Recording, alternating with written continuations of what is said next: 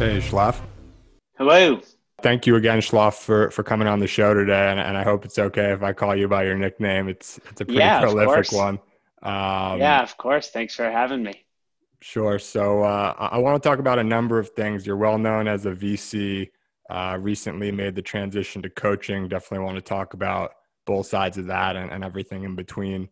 But first, for people who are less familiar, would love to get your background.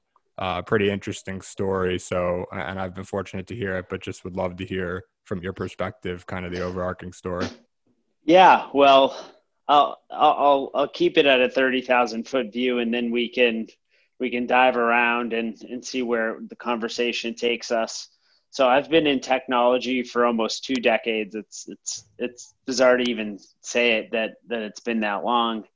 I started my career at Microsoft in the early 2000s, where I was part of a sort of one of these leadership rotational programs where every 6 months I was rotated into a new area of finance and strategy. I then spent a few more years after that program doing M&A and strategy for the Microsoft business division.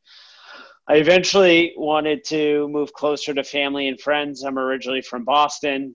I always felt that everyone should do at least 1 year a tour of duty in New York City. And so I moved to New York. I joined a startup called Massive. It was an in-video game ad network.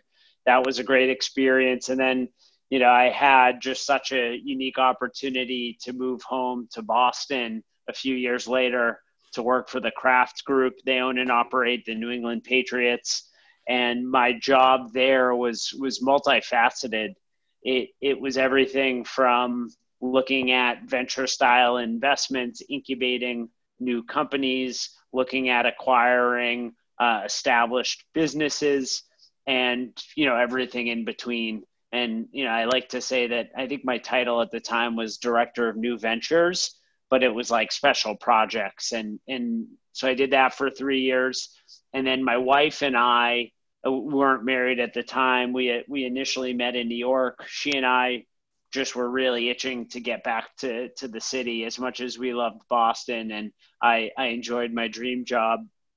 And I joined a startup called Sticky Bits, which was a mobile barcode scanning application, one of the very first ones. So this was around 2009, and it was backed by Chris Sacca and First Round Capital and some other great investors.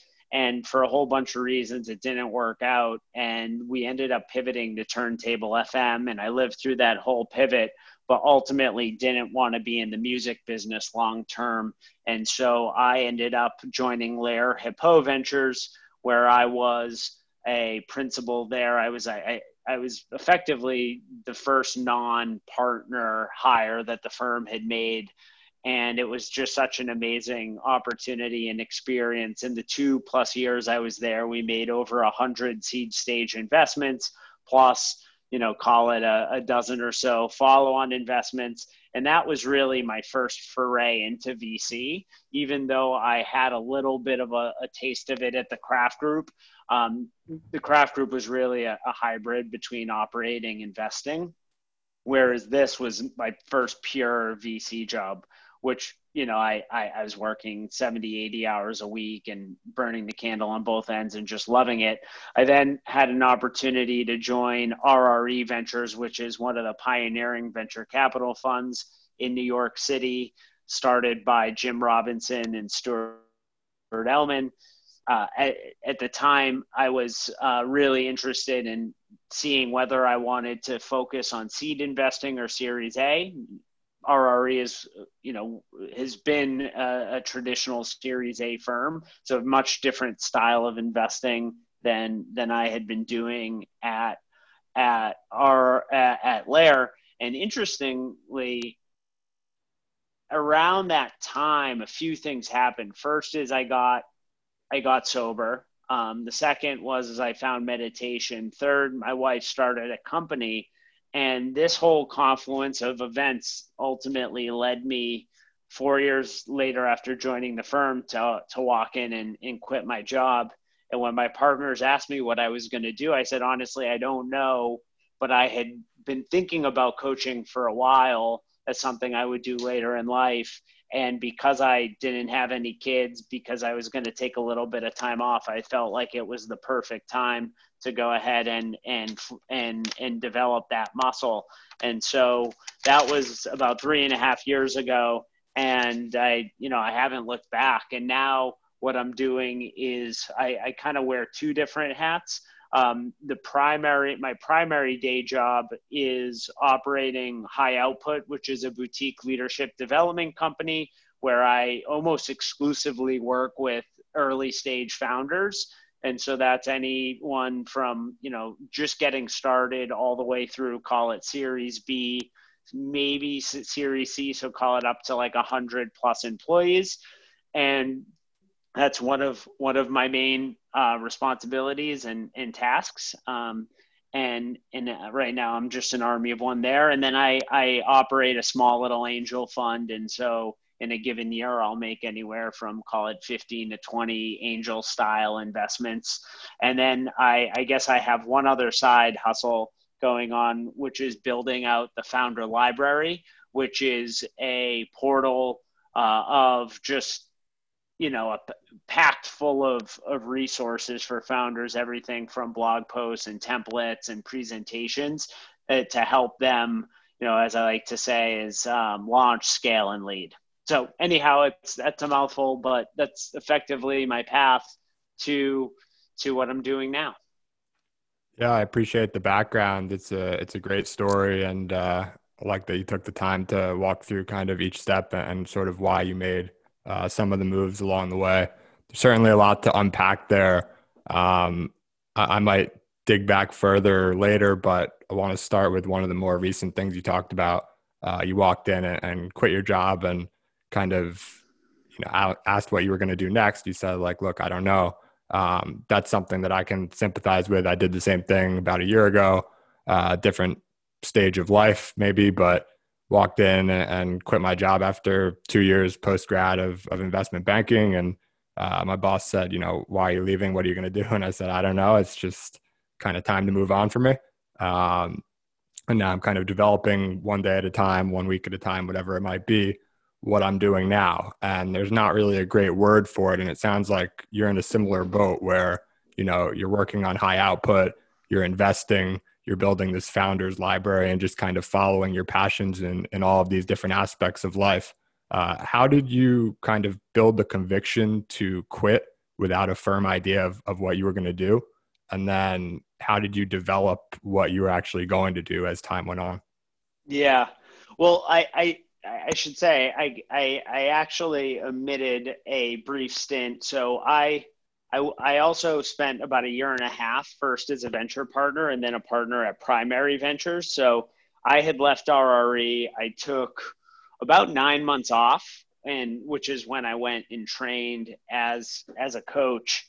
And I've known Ben and Brad at Primary for a really long time. And they invited me to just join as a part-time venture partner. And then that eventually led to them convincing me to join full-time. And so I'd say I quit my institutional venture job twice. It took me twice to realize that wasn't a good fit for me, that style of investing and job in general.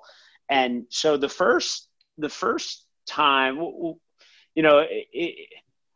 I think back to when was this? This was the winter of 2017. So call it January, February of 2017. My wife and I were just starting to think about starting a family, and we're getting ready for that. And we went away to New Zealand as kind of like our last big trip before we had a family. It was something that we always wanted to go. And I remember being on the road on that trip and because we were driving around the country for almost 3 weeks, I remember saying to her and eventually coming to the decision that I was going to make a change, actually when I was driving in the South Island. And it was just this moment. I wouldn't say it was, I just sort of had this epiphany, and I had been unhappy as an institutional VC and at that firm for a while. It just wasn't I just felt completely out of alignment. And I remember not really knowing what I was going to go and do. Fortunately, I had saved up a little bit of money over the years so that I was able to take a little bit of a risk. And interestingly enough, I didn't go and talk to other firms. In addition to the coaching, I thought I was actually going to go and start my own fund. And I was going to go out and raise. I even came up with a name. I put together all my pitch materials. I got a few $1 million of commitments from friends. And I think the idea was I was going to go pitch and try to raise like a 15 to $20 million solo GP institutional fund. And I was actually really, not that I didn't want to go and do that. I just felt so much like internal resistance. And one of the things that I really struggled with is anytime you go and raise an institutional VC fund, you're really signing up for at least a 10-year commitment because of the way that the fund cycles work.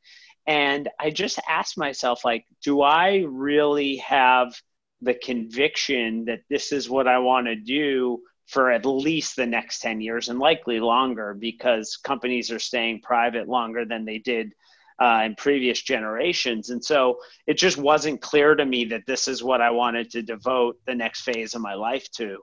And so that was the first big thing. And the second is I wasn't necessarily sure that I wanted to do this by myself.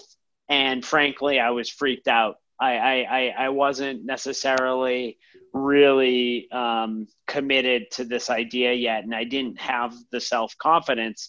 And so that was the first time I quit. And I think when I joined Primary, part of it was I was still really new into coaching. So I was just starting to work with a few clients, but hadn't really I didn't have the confidence that this was something I could go and do full time because I was still very much in training and had my training wheels.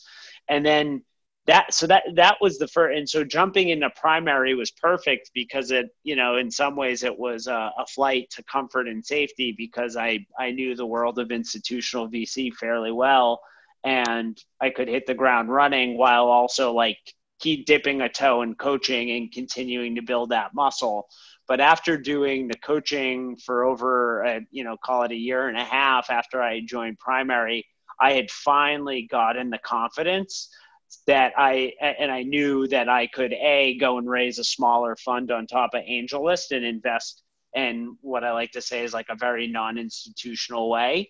And then the second was that I could really begin to build high output. And for me, I honestly had no idea that A, it was going to be called high output, B, what it was going to entail. And I would be lying to you if I told you that even right now I have all the answers. I'm sort of just taking it as it comes. And that doesn't mean that I don't have a vision and I'm planning it. But, I ultimately decided to leave Primary on a hunch. And I love this, I'll tell a quick story. I was listening to a podcast with Jim Collins from the author of Good to Great, where he was talking about this metaphor that he uses of what he calls, bullets in cannons. And he said, if you have a certain amount of gunpowder on a table and and he was talking about this in relation to decision making. Do you put all that gunpowder into a cannon where you only really have one opportunity to hit the target, or do you pack it into a few bullets, sort of assess, calibrate the wind and the quality of the gun and all these things, and then put it into a cannonball? And I felt like when I was at Primary, I had been collecting all of this data where people were starting to reach out about coaching. And so I was able to gather a lot of data points and almost de-risk the decision to go out on my own, because I had been shooting bullets as opposed to cannons, where, maybe from the outside, it looks like it was this big decision that I made, but I was collecting all these data points over the course of a year and a half, even longer, that ultimately gave me the courage to go and do it on my own. Now, I'll stop and say one last thing. I think I have the most supportive wife in the world, and she was incredibly patient with me in those 3 years as I was like walking through the desert, trying to figure out what I was ultimately going to do with my life. But even when I was contemplating leaving primary, she's like, the last time you were in this transition and you were just starting out on coaching, you weren't even really sure what you wanted to do, and you were stuck because of the fear and all these other emotions I was feeling. And I just, by this point, I knew myself so well that I assured her that I'm like, this time's different. I know exactly what I'm going to go do. And like, that's been almost a year from now. It's almost been a year to the date. And, I haven't looked back, and I've just been sprinting. It's really interesting what you say about de-risking what seems like a huge risk to others. Really, you had become comfortable with over a year plus of kind of working towards it and considering it and practicing coaching with these different people. I sympathize with that again because my decision, some people, like some of my friends are like, what are you doing? You can't just quit your job without a job. But this wasn't something that I like decided overnight. This was something that I had been thinking about for months and timed it so that like my deals were at a good point where I could leave without kind of screwing the group. I'd just been paid my second year bonus. My lease in New York had run up, so I actually got a one-way ticket to Italy and ended up traveling for a few months. And the reason I think I was comfortable doing that was because after my freshman year of college, miserable year for me, I ended up dropping out to start a company, ended up failing with that after about a year, decided to return to school and ended up being able to go to a better university because of all of it. So I was comfortable with taking this perceived risk and realizing that really, I think Tim Ferriss says it well. He talked in his book, 4 Hour Workweek, about how a lot of things that people fear are actually a lot more reversible than they might think. So like for you, I'm sure you could go back into VC if you wanted after, even tomorrow. Like it might not happen tomorrow, but within the next year, I'm sure you could find yourself a job within VC. Yeah. And I think that's a really good point. And the idea that there are very few decisions in life that aren't reversible. And I think I think life context and circumstances matters a lot. I was very fortunate that I was able to do this before I started a family with my wife. And, now that I have a 2-year-old, I think the calculus and the decision making might have been different given this situation, but the timing was really perfect. And even in what I'm starting to realize, at least with my own life and experience, is that oftentimes the initial decision to make the leap is actually more difficult than making the leap. And and the other thing that I should say related to, irreversible decisions is that most of the decisions that I have made in the last 3 years have been, and part of it is probably because I'm an Enneagram level 7, which is the enthusiast, but like the way that I've designed my life is actually to optimize for optionality and potential paths.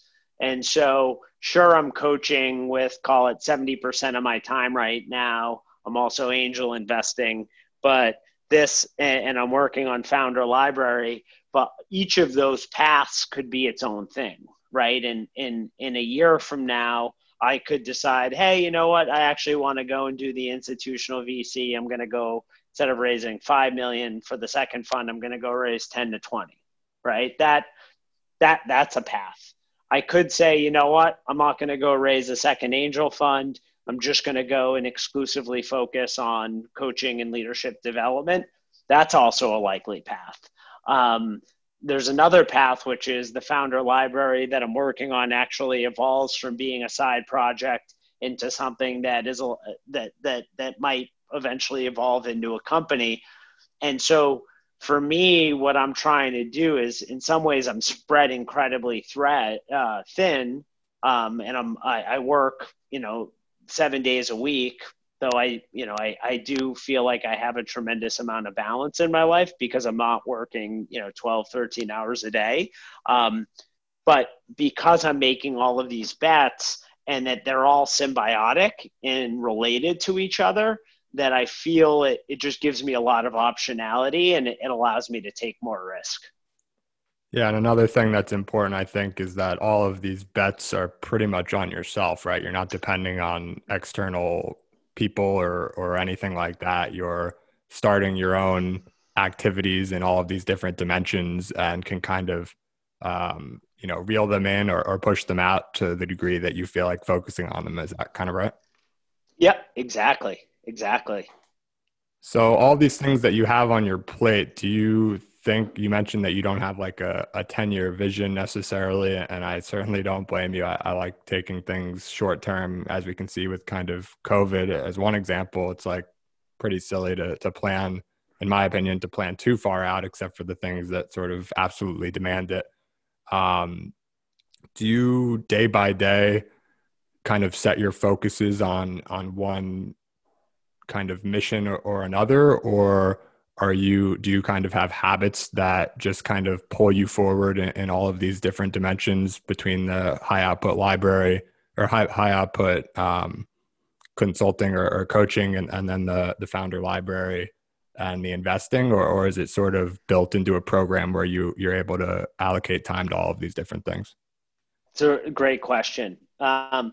So I spent a lot of time as I was leaving primary to identify my mission in the next phase of my life. And so right now, my personal mission is, and it's written on my website, and I probably, I get sick of hearing myself say it, but my mission is to help founders bring their boldest visions to life and evolve into extraordinary leaders.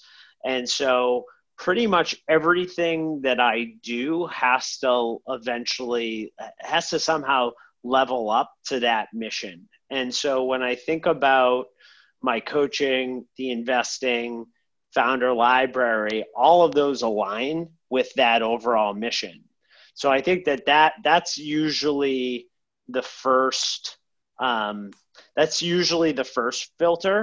And I've spent a lot of time with my coach. I work with an awesome coach he's more of a performance coach and productivity coach. His name is Chris Sparks, and I've spent a lot of time with him over the last 3 months. I just started working with him at the end of the summer, and he is incredibly good at getting me to focus and really define what he and I have been calling like what's in the box.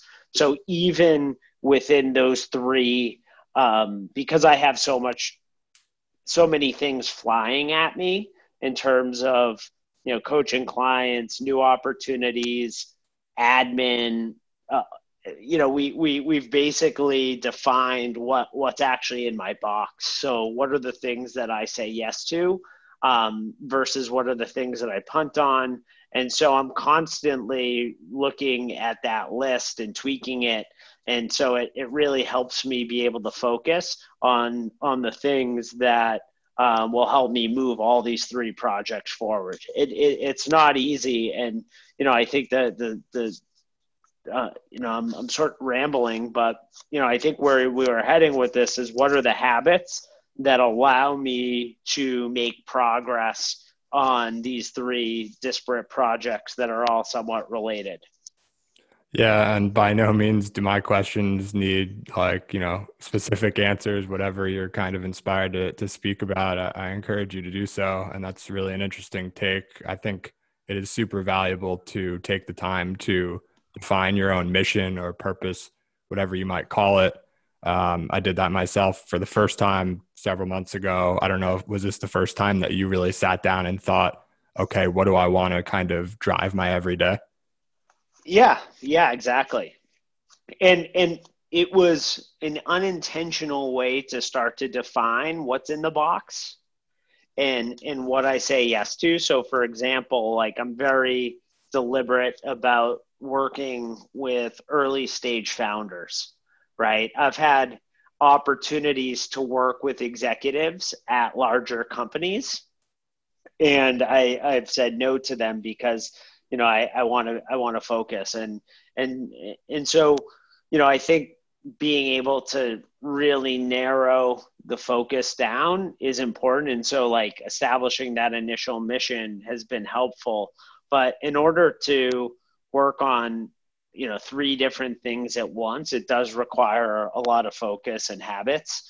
And so for me, I think some of the things that I really focus on and hone is like, for one, is like absolutely my meditation practice, so that I'm very aware of the things that are coming at me and in my inbox and how I'm feeling in a given moment. So I'm really in tune with the things that are, and the opportunities and the people and the activities that are giving me energy or taking it away. And so I think meditation just overall, like, to me, it's the thing that's the foundation of this.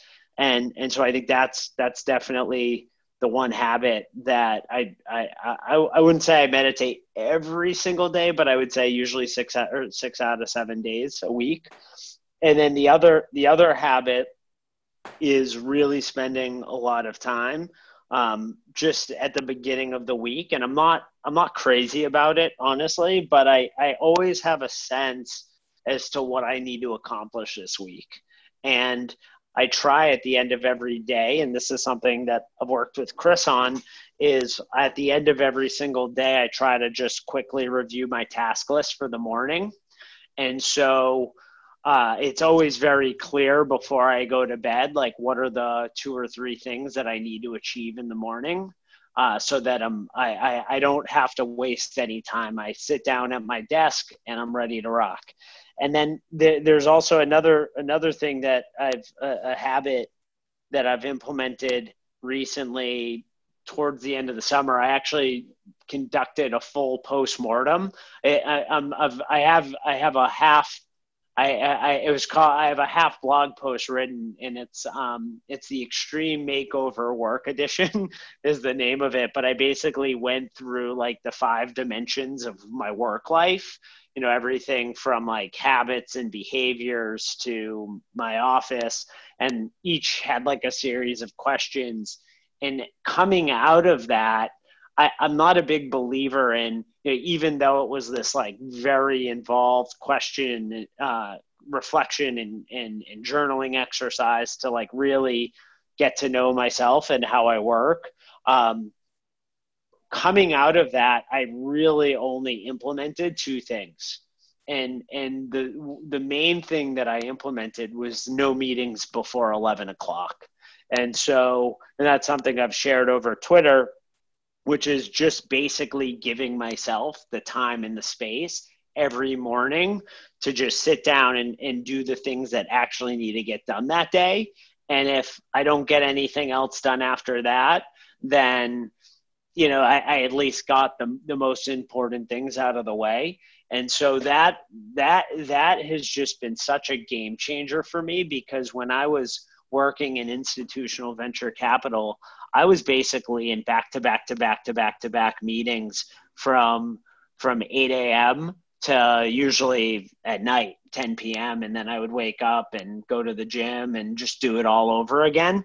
And that obviously, wasn't super sustainable because I was ultimately getting burnt out, and B, I was really unable to like get a whole lot accomplished other than just taking lots of meetings and deploying capital. And for me, in this phase of my life, I want to be able to create more. I want to blog. I want to launch projects like Founder Library. I have a bunch of other projects that I've thought about and that could, I think, become eventually collaborations with other people. And so I think by giving myself this time and space in morning has been really powerful. And for the listeners, the way that I typically structure the morning is usually I give myself, we have a daughter, so from 7 to 8, I'm with my family. I've been intermittent fasting, so I typically don't have breakfast. So I'm at my desk by usually 8:10 every morning with coffee. And I usually write from, call it 8:15 to 9:30.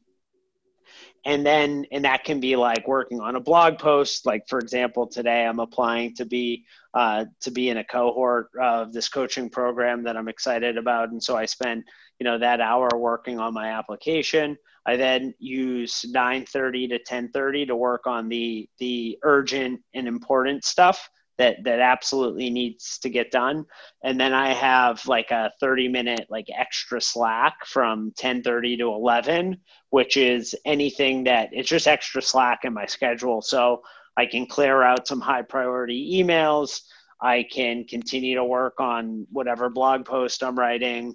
It just gives me a lot of flexibility. And so anyhow, I would say those are the habits that are really critical.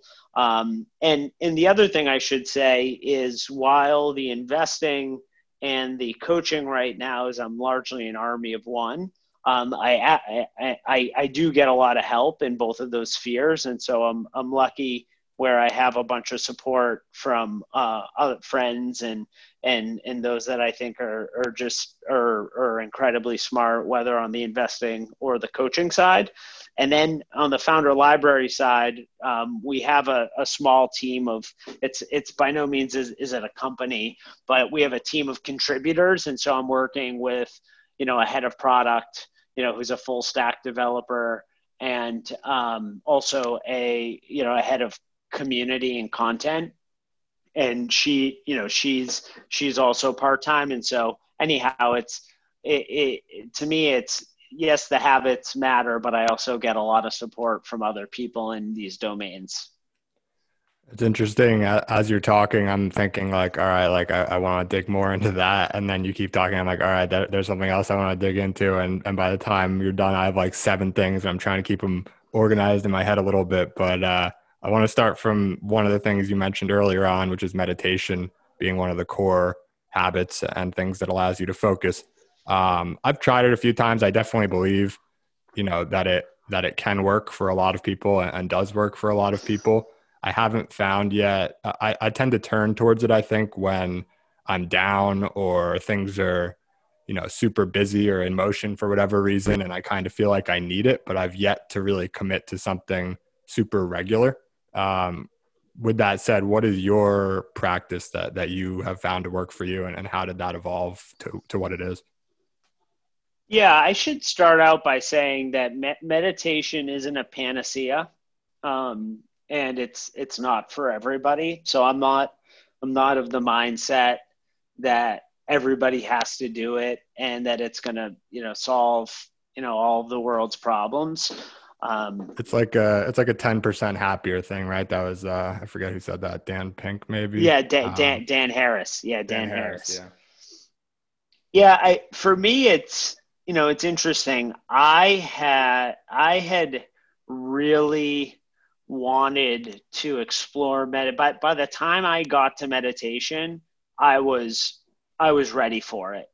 I had been effectively smoking weed every single day, basically from the time I was a senior in high school till the point where I was 34, and was definitely using it to self-medicate.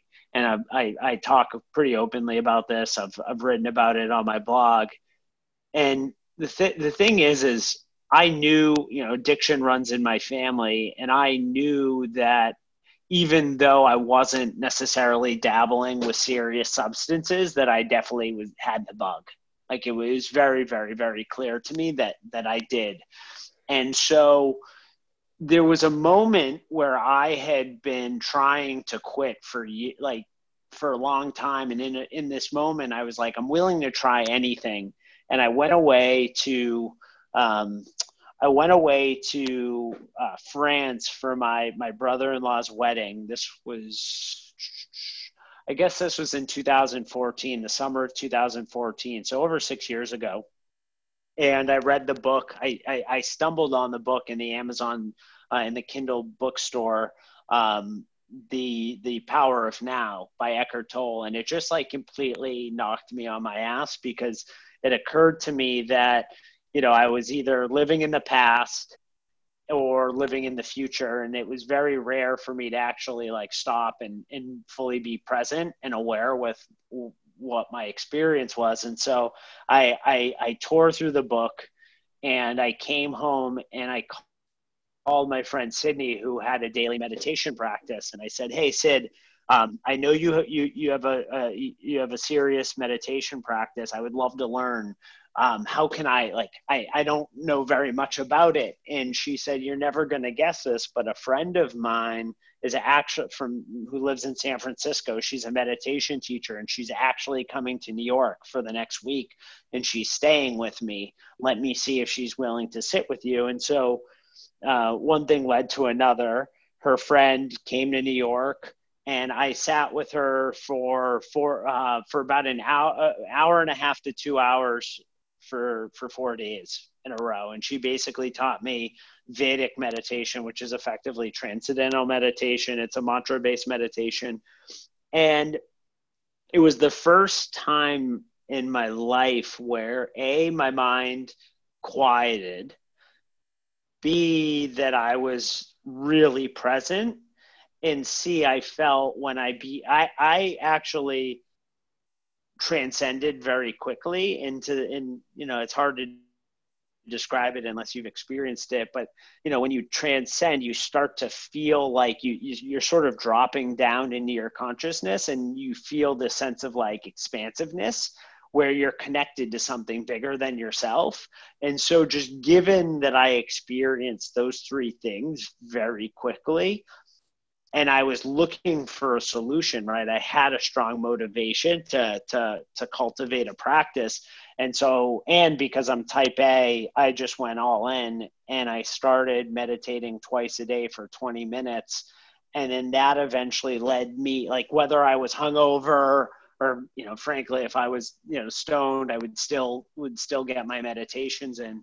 And just through that practice of like waking up in the morning and not feeling great and being, groggy, it just, and I had some health issues. So, sitting with those health issues, like really had me confront like my own mortality and things like that. And just through that process, I was just like, yeah, I want to get sober.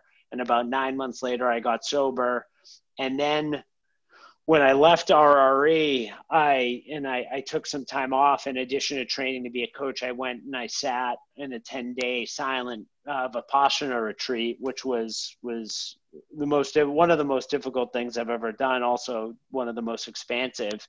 And that was when I started to really transition from TM to Vipassana, which is more of like a mindfulness-based meditation. And now I practice shamatha meditation, which is basically a very rigorous form of just following the breath. And again, there's some similarities with Vipassana, but I would just say out of anything that I've done, meditation has just changed my life in so many ways. Like I think back to it, it was like started meditating, 9 months later, quit my job. Got sober. I eventually quit my job. I became a coach. I started my own business, and now I'm here. And I think about that path, and I honestly don't believe that I would have achieved and made these decisions if it weren't for the meditation, because it allowed me to actually get really quiet and start to listen to like what it allowed me to get to like really know those voices in my head, like all those different parts. And it also allowed me to start to like ask these big questions about like, what do I really value? How do I want to spend my time? How do I want to live the rest of my life? What kind of impact do I want to have? And so, I'll end there, but it's been a wonderful journey. And to me, meditation isn't just about, what happens on the cushion or on my seat, but, when I'm out there, and it sort of has just been such a game changer for me. You talked a bit about smoking weed a lot from high school on forwards, and I appreciate your transparency, and will reflect it myself. I smoked starting freshman year of high school summer, so pretty early, and then was doing so consistently. Like I didn't party a whole lot. My high school wasn't like a big party high school. It was pretty small, and people lived far from each other. Went to college and started drinking a lot as well. So I was doing a lot of drinking and a lot of smoking.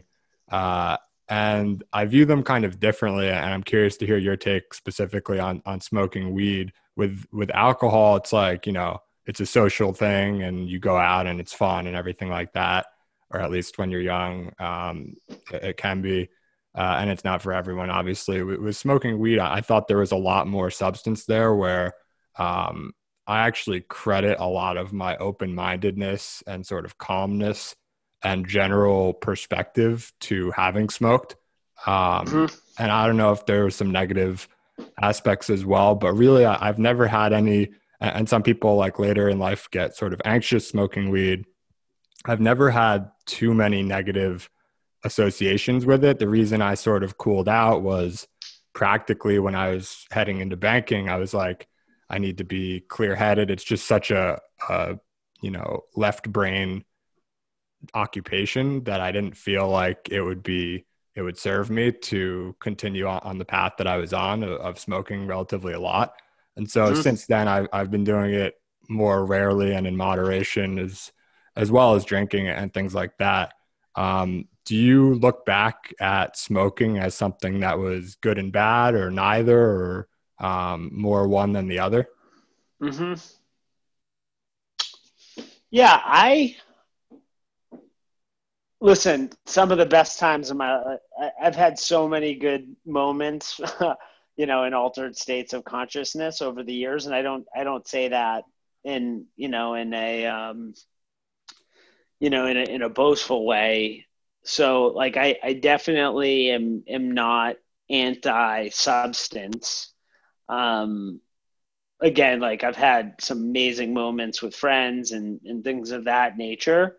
I also, for a range of reasons, I personally benefited a lot from it at times when at the end of the day, and I just needed to like unplug and start to wind down and even help me sleep, because I've had anxiety over the years.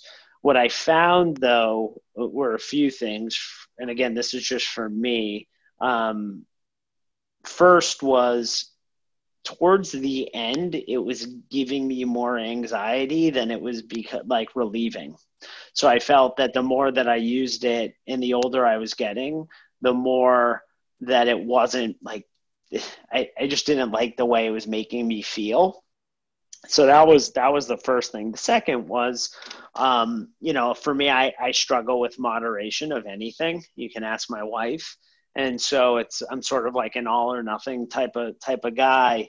And so for me, I have one speed, and that's go. And so it was very difficult for me to just say like, oh, I'm gonna do it in moderation, because it just that wouldn't have worked with me, and I knew myself well enough to know that I had tried moderation for over a decade, and it just didn't work. And so overall, I actually believe that these substances can be used in a positive way. I think they can expand people's minds if used responsibly and creatively. It just, for me, it was just at a point where I wasn't getting any real benefits from it, and I ultimately decided that this was how I wanted to live the next phase of my life.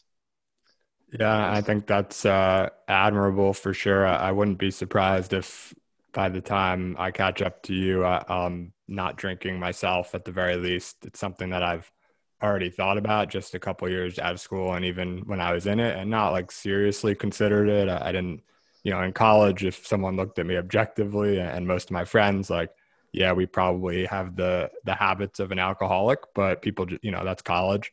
And so I've just realized over time, it's like, what is this actually doing for me? And there's, one thing which is like having it at the end of the day to kind of cool off. I just finished reading Why We Sleep by Matthew Walker, which even pushed me further in that direction of Yeah, nutrition. sleep is so critical. What's amazing about that, I haven't read the book. I listened to him on Rogan. I took I was driving from Boston back to the city. This is almost a year ago, and I listened to that interview. And it's crazy how important sleep is, and I think it's often the thing that's most neglected by lots of people. But it's such a getting at least 7.5 hours sleep is really, really so important. So I know we're coming up on time, and I'll finish up shortly, but want to continue on this path with another thing I think you mentioned you started recently, which was intermittent fasting. I've been doing 16 and 8 myself for uh, really like on and off for 2 or 3 years now, but very consistently for the last year on weekdays only. And I think it's awesome. It's like you talked about some of the things that help you add focus, just taking all of the physical eating and the thinking about what you're going to eat and the making of it or picking up of it or whatever it is. You take one of those out every day, and that adds up to quite a bit of time. What has your experience been with fasting, and is it something that you think is going to stick around? Yeah. So I ultimately decided to try time restricted fasting. I follow, like you, a 16/8 regimen. I decided to give it a try for a few reasons. I think the first is weight loss, which has been shown to work. According to my doctor, he said that it's not any more effective than other weight loss methods, but that it's proven that it can work. So that was the first. The other was to rest my gut, and so to help with gut health, and so that I think those were the two big reasons for giving it a try. What I have found is a few things, and I should start by saying I'm really enjoying it. I find that the first week was incredibly difficult because of the hunger pangs. But now I feel as if I no longer have it or have them, and that they end up a lot of the hunger pangs are just mental, and that over time they just go away, and I don't even think about them. But I think in terms of the benefits, I'm sleeping much better. I have a lot more mental clarity. I'm not snacking as much. So I'm like a big dessert guy. And so at the end of the day, usually at 9 o'clock, I would have like, a bowl of ice cream or a bowl of cereal or something. And so I've basically eliminated that. And I will typically snack in the morning. Like if I'm going downstairs in between meetings, I might grab like a graham cracker with peanut butter or things like that. And so for me, it's just been a really easy way to eliminate food outside of, to eliminate food in that 8 hour window where, I might be snacking on things that I just don't need. And so overall, it's been really solid. I quickly lost almost 10 pounds in a month, which is probably too much. The good news is that in the last, call it 10 days, I've stayed pretty flat at 190 pounds. So I was around 200 pounds. Now I'm at about 190. I want to lose about 5 more, but I'm not obsessed with it. I think one other surprise with fasting was around working out, where I thought that I would need to work out on like a full stomach.